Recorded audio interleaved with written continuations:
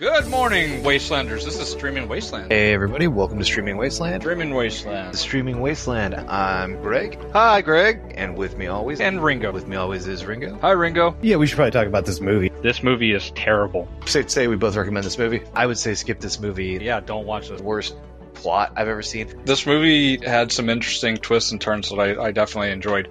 You know what they say, once you're 18, monsters are your problem. The creature that we're dealing with is called the Dark Mother. Yeah. I just called her Dear Mommy. Do you want to go ahead and jump back in? Alright, we should probably dive into this. Hey, Streaming Wasteland, it's your Uncle Ringo, and I'm here to go ahead and promote something that's near and dear to my heart. My wife went ahead and produced a book. You can go find it over on Goodreads and Amazon. It's under the title Soul of Fractured Fate by Jay Grenz, Jgrenz. Two people are kidnapped by the Fae and dropped into a realm where they have to navigate court systems and a dating game. See if they go ahead and find love. Go pick it up wherever you can find it. And like I said, Goodreads and Amazon. Go get it. It's fucking good. Hey everybody, welcome back to Streaming Wasteland. I'm Greg, and with me always is Ringo. Say hi, Ringo. Hi, Ringo. It's been a year. Ah! It's been a whole year. Ah! This week, we're taking on 2018's Accident Man, rated R on Peacock. It's factual. This year we are taking it on. It's just, yeah. If you can't tell, it's the first episode of 2024. Ringo, what have you been up to? How's the new year treating you? The New Year's been fine. You were there when we jumped into the ocean and found out that it's cold. Just in case anyone's curious, the ocean's cold. It's a little chilly. That's factual. I actually Googled, is the ocean cold? And it said sometimes, but in other places, I was like, shut up, is the ocean cold right now? Ocean near me. My wife and I started watching Lost because we don't really have anything to watch right now that we're both interested in. And I'm just laughing because Sawyer gets fucked over so hard in this. Like, the writers did not like him. It is interesting that you guys are watching Lost because my wife and I also started watching not Lost itself, but a series of videos like explaining the mythology of Lost, and it's getting us in the mood to watch Lost. So that is just everybody syncing up. Yeah. First of the year, that's when everybody starts getting on the same line. We'll start diving. Yeah, so I don't know what it is, but Lost always feels like a winter show to me. It's a great show to binge. It's also a great show to watch sporadically if you just watch an episode every now and then. There are some people who think that if you binge it, it's somehow worse, but I think those people are romanticizing the day when we had to wait 3 weeks to find out what's going to happen next, because those 3 weeks were fucking frustrating, especially if they moved it around. I don't remember exactly what happened, but it was sometime in season 5 that it was airing one night at one time. And then just for one episode, it was pushed like 3 weeks out, aired on a different night at a different time, and it was so fucking annoying. It was like, remember, the next episode of Lost won't be until July, but it's also going to be on Wednesdays at 2 p.m. And you're just like, why do you not like us? And then it's like, and then we'll be back to Thursdays at 4. I'm finding it interesting because we were talking about how a lot of these characters, they just come off really fucking awful. And then at the end, you're like, oh, I really like this character. Like the Asian couple, and I really wish I could remember their names. I've only watched... that is Sun and Jin. Thank you, Sun and Jin. Jin's an asshole. Yeah, Jin's probably the hardest to redeem on that show because he does a lot of not great stuff. But he's framed in a way, if there's ever going to be a case for giving us a sympathetic villain story, all of the people on Lost are pretty understandable. You can see why they are the way they are. And the show doesn't make any excuses. That makes it okay. And that's, I think, one of the better things about it is, especially when you get later in the show and Ben's backstory. Spoilers for Lost, if anybody is listening to this and hasn't watched it. And second spoiler real quick, they weren't all dead at the end. And or the whole time. And if you're somebody who's like, oh, they were dead the whole time, I knew it, then just fuck off. Like, you don't understand things well enough to listen to a movie review. But yeah, when they start revealing like Ben's backstory and they show that he was basically abused, neglected, the dad constantly telling him like, you're the reason your mom is dead because you were born, congrats to your fucking birthday, you understand why he grew up to be a fucking mistrustful asshole. And it's good writing. You actually see a villain arc that is sympathetic without making it, when other people confront him, so you gassed everybody, that was your plan.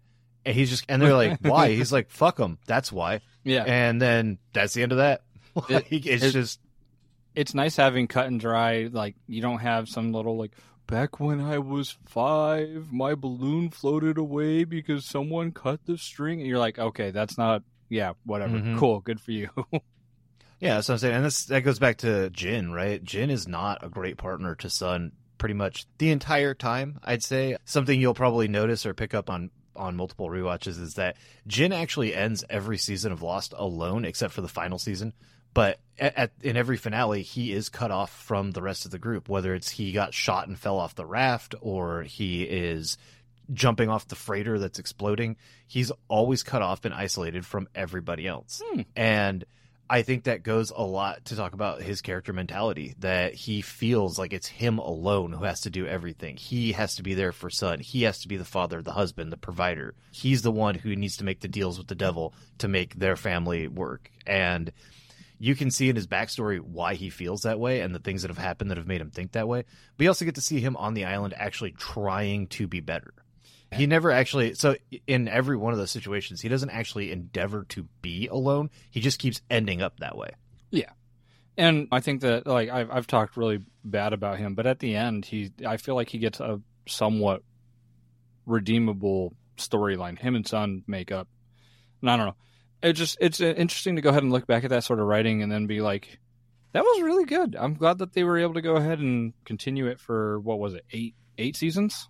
6 seasons. 6 seasons for 6 total seasons. Most series now, they get 4 seasons in, and you're like, oh, this is still going strong. I wonder how it's going to go for the 5th, and the 5th just... I'd say, honestly, most series now, it's 2 seasons spread out over 4 years, and then it's canceled. Yeah. And so you're just, what's the point? I've been looking for a new Lost for years. I've heard Yellow Jackets pays homage to it in many ways, and so I might check that out one of these days. But I think a lot of it, and it's funny because I was just talking with my wife about this morning, like literally 4 hours ago, but I blame Game of Thrones and to a lesser extent Westworld for why we don't have these shows anymore. When you look at what made Lost so popular and so endearing, it was the crazy amount of fan work plus the good writing and the mystery elements. And while Game of Thrones doesn't have nearly as much mystery, it's more intrigue, right? What if somebody betrays this, or where the fuck these dragons come from, blah, blah, blah. You still had a lot of fan involvement. There are people making whole videos talking about, the seasons, why are the seasons so long? The White Walkers, what's the Three-Eyed Raven, et cetera, et cetera.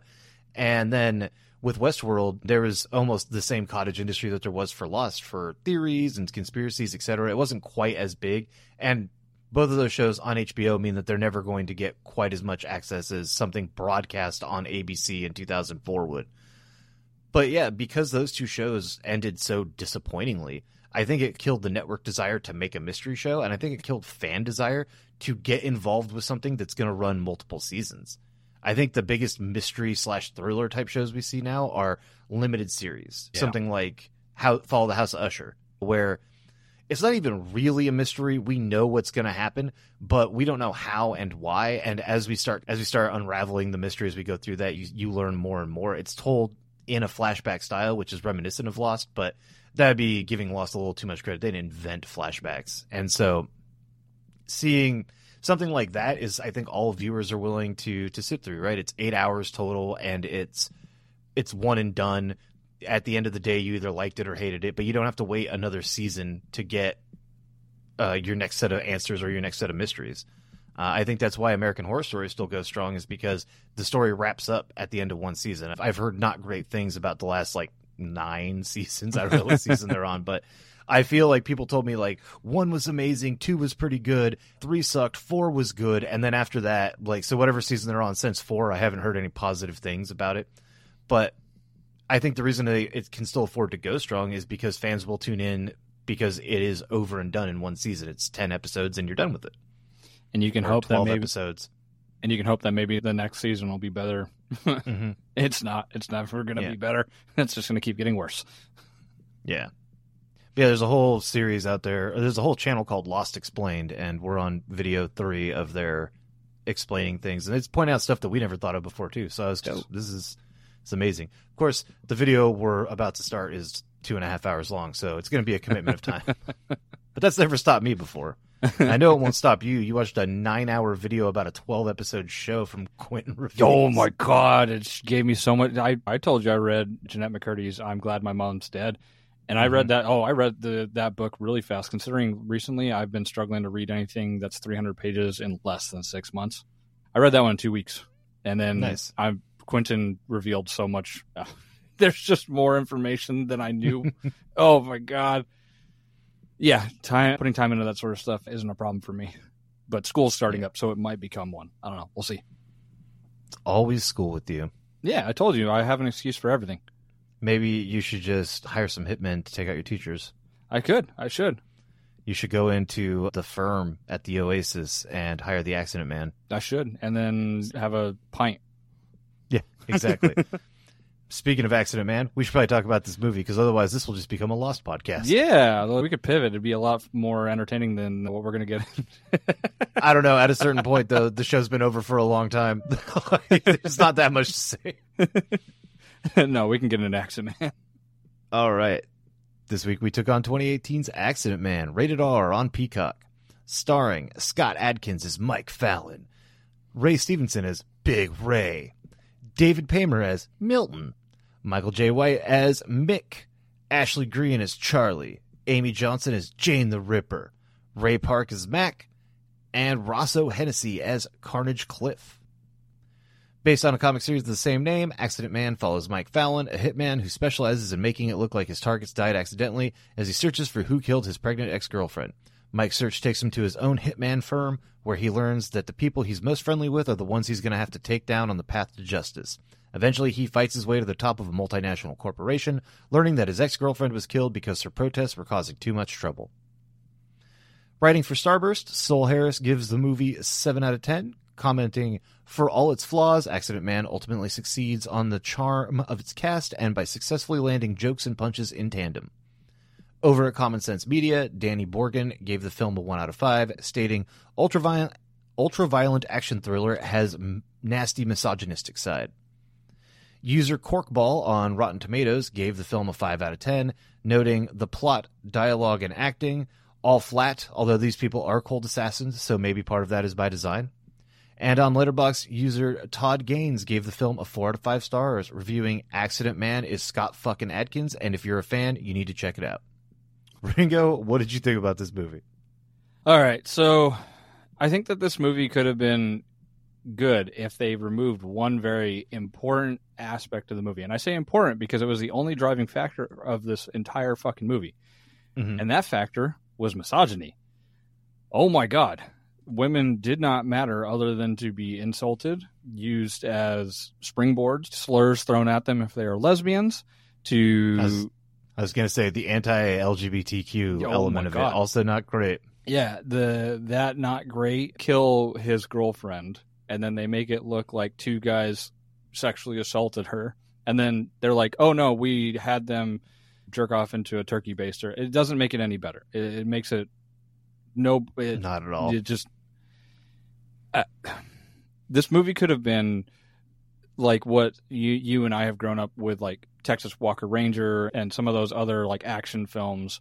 It could have been an assassin movie that's come out in 2018, but it wasn't an assassin's movie. It was how much misogyny can we go ahead and put in here and have an old boys club just built around it, as everybody goes, women, they're not worth anything. And then the one character that might have had some depth, she was like, I actually did want to fuck you. And you're just like, yeah, cool. Thanks, Jane the Ripper. Yeah. You're such a necessary addition. I'm talking about this movie is rough because it's just, I wanted it to be not what it was. I wanted it to be a movie about a bunch of assassins going around and doing what we've seen with every other assassin movie that's out there. Something goes wrong, your crew turns on you, you go hunt them down and kill them. I thought it was going to be like a Mission Impossible type thing where a bunch of his hitman buddies got killed, and then we had to go find out what happened, and along the way he'd meet some other old assassins who they're going to help him out. They form their own little A-team, and then they have to fight Big Ray at the end or something. But yeah, that's not really what happened in this movie at all, and so it is very disappointing in that aspect. Yeah. So what about you? How did you feel about this one? Like I said, I think that this movie could be... This is the type of movie that you see when you're like 10 years old, and it unironically becomes your favorite movie, because the fight scenes are really fucking cool. Yeah. There's a couple ones that don't look very good, but overall, the fight scenes are fucking cool. When you're a young guy, Mike Fallon could totally seem like just the coolest fucking guy. It reminded me a lot of Steven Seagal movies, where you're not really expecting much in terms of writing or dialogue. What you're expecting is some one-liners like, "You could take that to the bank, Senator, the blood bank," shit like that. You're expecting those type of lines. And so when I say this is going to be somebody's favorite movie, unironically, this is the type of movie that you see, you're a little kid, you like it, you think it's the coolest shit, and then later on, your friends are like, "Oh yeah, an accident, man, that's so fucking lame, so stupid." And you're like, "Yeah, of course," but secretly you're like, "But nuh-uh, but I really do actually love it." And then as you get into the like hipster phase of your life, you actually start defending it like full actually, Accident Man's an underrated masterpiece. It's the same way that people talk about Attack of the Clones now, or The Phantom Menace. It's actually a masterpiece. You just don't realize that I know what you're saying. You just liked it. But that's the type of movie this is. It is perfectly fine for what it is. It is deeply misogynistic. Women are certainly not any type of player in this. They definitely have a low opinion of lesbians. And the main character seems to be he's upset, but he's not devastated to find out that his ex-girlfriend was killed until after he finds out she was pregnant. Then it becomes a mission of revenge. And so it does double down on the idea that women are really there to serve men and be breeding pits, and that's just not a great look. I don't know, maybe the sentiment isn't as strong in Britain, and so we're reading into something that's not there, but I really doubt that. I do think that there was a heavy-handed misogynistic take to this, and I also think in the future Scott Adkins should ask somebody how much narration is too much narration, because I'm pretty sure there was 10 lines of dialogue and 40 minutes of narration to start this movie. Yeah, and as I believe we've talked about it at least last year, that can really ruin a movie when you're narrative heavy. And yeah, that takes me out of all action films. I think Pound of Flesh did that, and it was just heavy on narrative, but nothing else. We didn't even, I don't know. This one, Fallon is just talking about his ex-girlfriend like as if she's still his girlfriend, and everyone's like, "She's your ex, man. Get over it already." And he just narrates about how she's still his girlfriend. Mm-hmm. "Oh, she's the one that got away, and I still love her." Yeah, my problem with it is that it took me out of the movie, but it will if it keeps going on. It feels like if you were to start talking to somebody, if somebody was like, "Hey man, I got a really cool story to tell you," and you're like, "Awesome," and they spend 20 minutes telling you about all the names you need to know for this story, and you're just like, "Okay, I don't want to hear your cool story anymore, man. I didn't realize there was going to be like a persona dramatis that I'm going to have to read at the beginning of the play to know which character is which.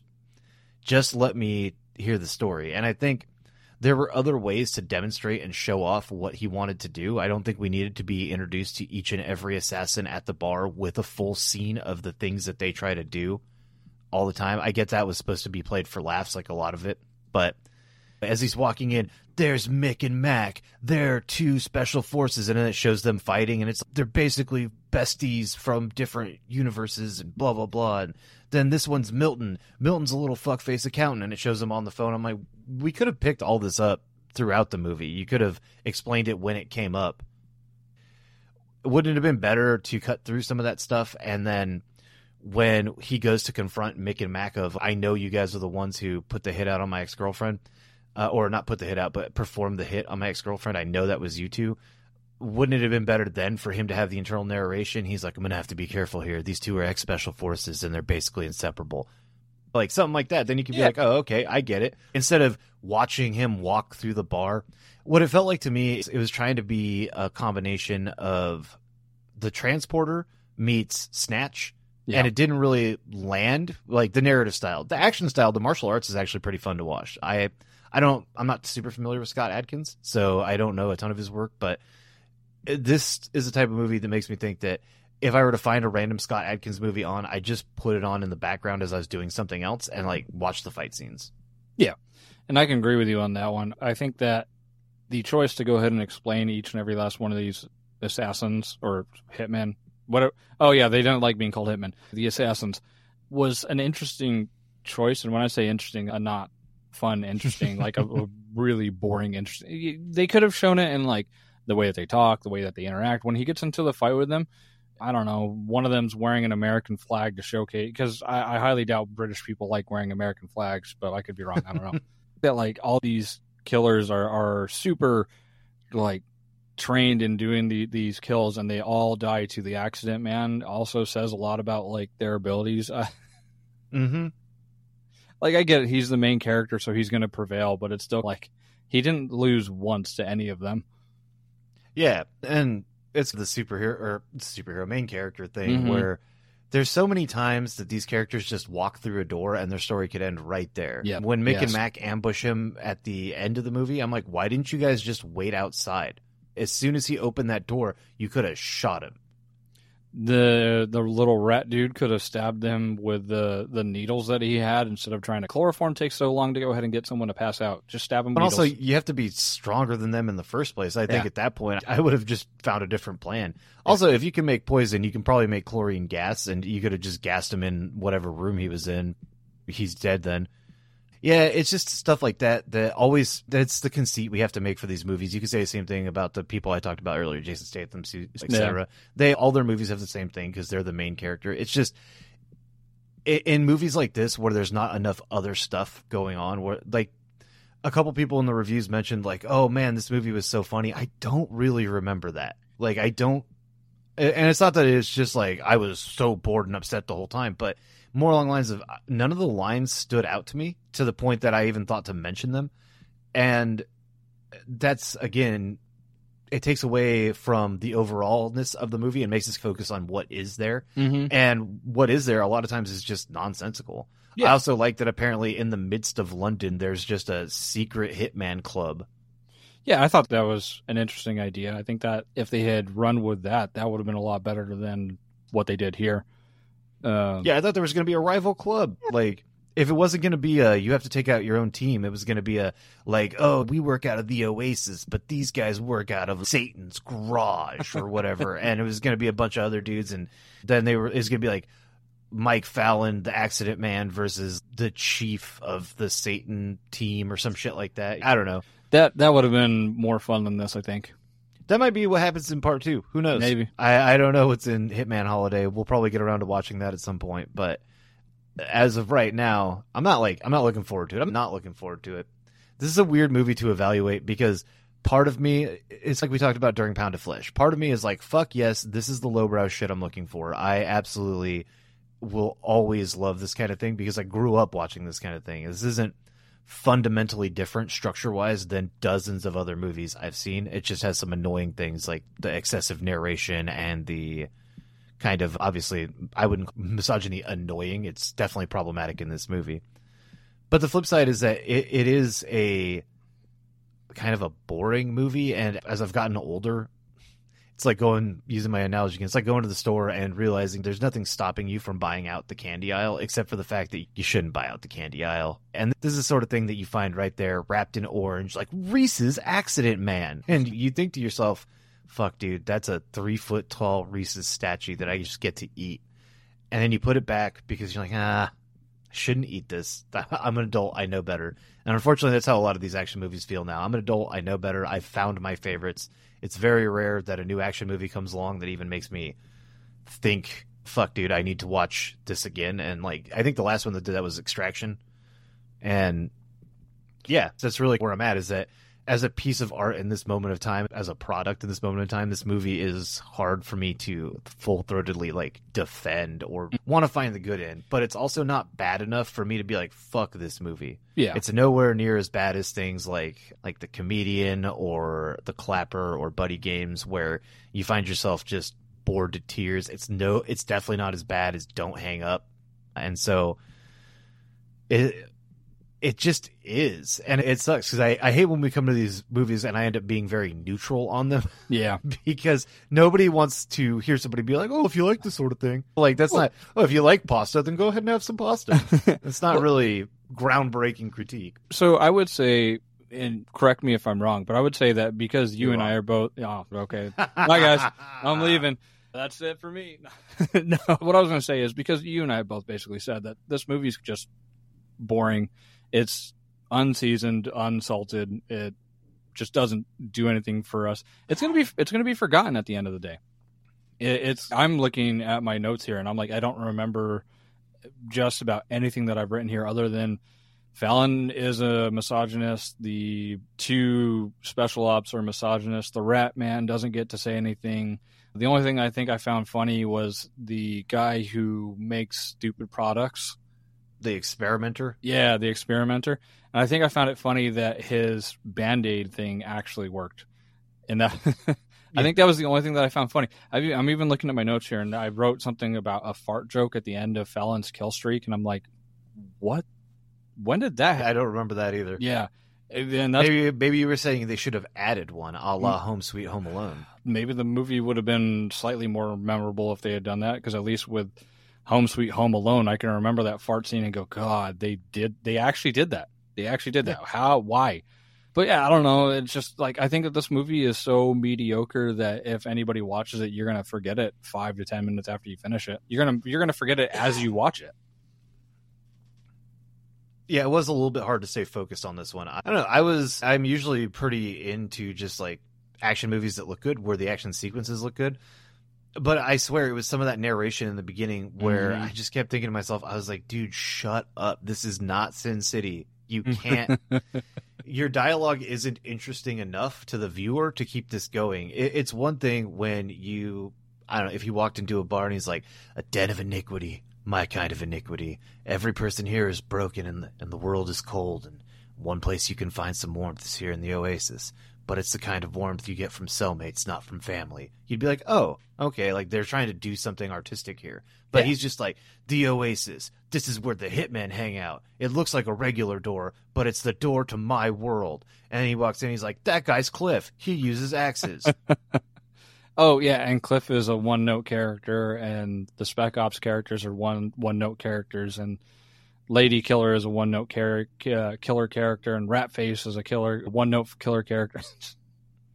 Yeah, everybody in there is literally just one trait, which is fine for an action movie. I'm not expecting tons of depth, but it also means that every moment we get explaining them is just like a wasted moment, because if they're really so flat and one note, we'll be able to figure it out in a minute or two in context. They could have done, I don't remember, like in Borderlands, when you get introduced to a character and you get their screenshot on the front and like their name right next to it. They could have done something like that. I think that would have worked for this. Just bam, Spec Ops, bam, Ratface. Or like when you meet Bullet Tooth Tony, or Boris the Bullet Dodger in Snatch, which is, again, a movie I think that they were trying to crib a little bit from here. That movie was 18 years old at the time this came out, so maybe it wasn't first on their mind. There have been lots of other movies that came out, but this really screamed Transporter 2 to me. It did. It was that kind of thing, and part of it's because Scott Adkin's British, and so I'm just associating other British action stars with this, but somebody else said that it was trying to be John Wick, and I don't really see that. John Wick isn't known for martial arts, and if this had a bunch of gunfights, then I could see it. But this is more trying to be any one of the 2000s action movies that many people grew up on. Yeah, or in my case, the 1940s like new talkies that I grew up on. Come watch the Leprechaun fight the Ghost Man. He'll give him what for. There's like a little guy with an organ below the screen. He was just playing.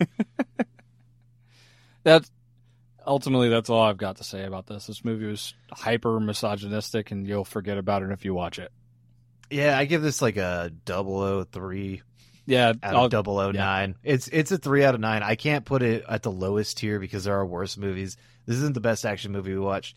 It's hard to say if this is better than Pound of Flesh. In terms of the action sequences, much better. In terms of the movie and storytelling, kind of worse. And in terms of like the messages, it's much worse. Yeah. But it's really hard to say. I guess I'd put it as better because I don't know Scott Adkins, and so in my mind, he has nowhere to go but up. Whereas I do know Jean-Claude Van Damme, and that seemed like a low point for him in Pound of Flesh. So that's where I'm at. It's like a hair above. I can jump on that as well. And I want to say that whenever we get around to watching the second one, which I am not looking forward to, you can see me. Greg can see me squinting. Audience, you can't see me squinting. Mm-hmm. I'm saying this and I'm squinting because it's turning my stomach to think about the fact we're going to end up watching the second one. When we do get around to watching the second one, I think that's going to go ahead and give us a better idea on whether or not this series compares to Pound of Flesh, or if it's just, I don't know. I think it'll give us a better idea. Yeah, and I think it's worth mentioning that neither one of us have read the comics, and so maybe this is actually a spot-on adaptation. Maybe. And if that's the case, then good on them. Yeah. I didn't know that.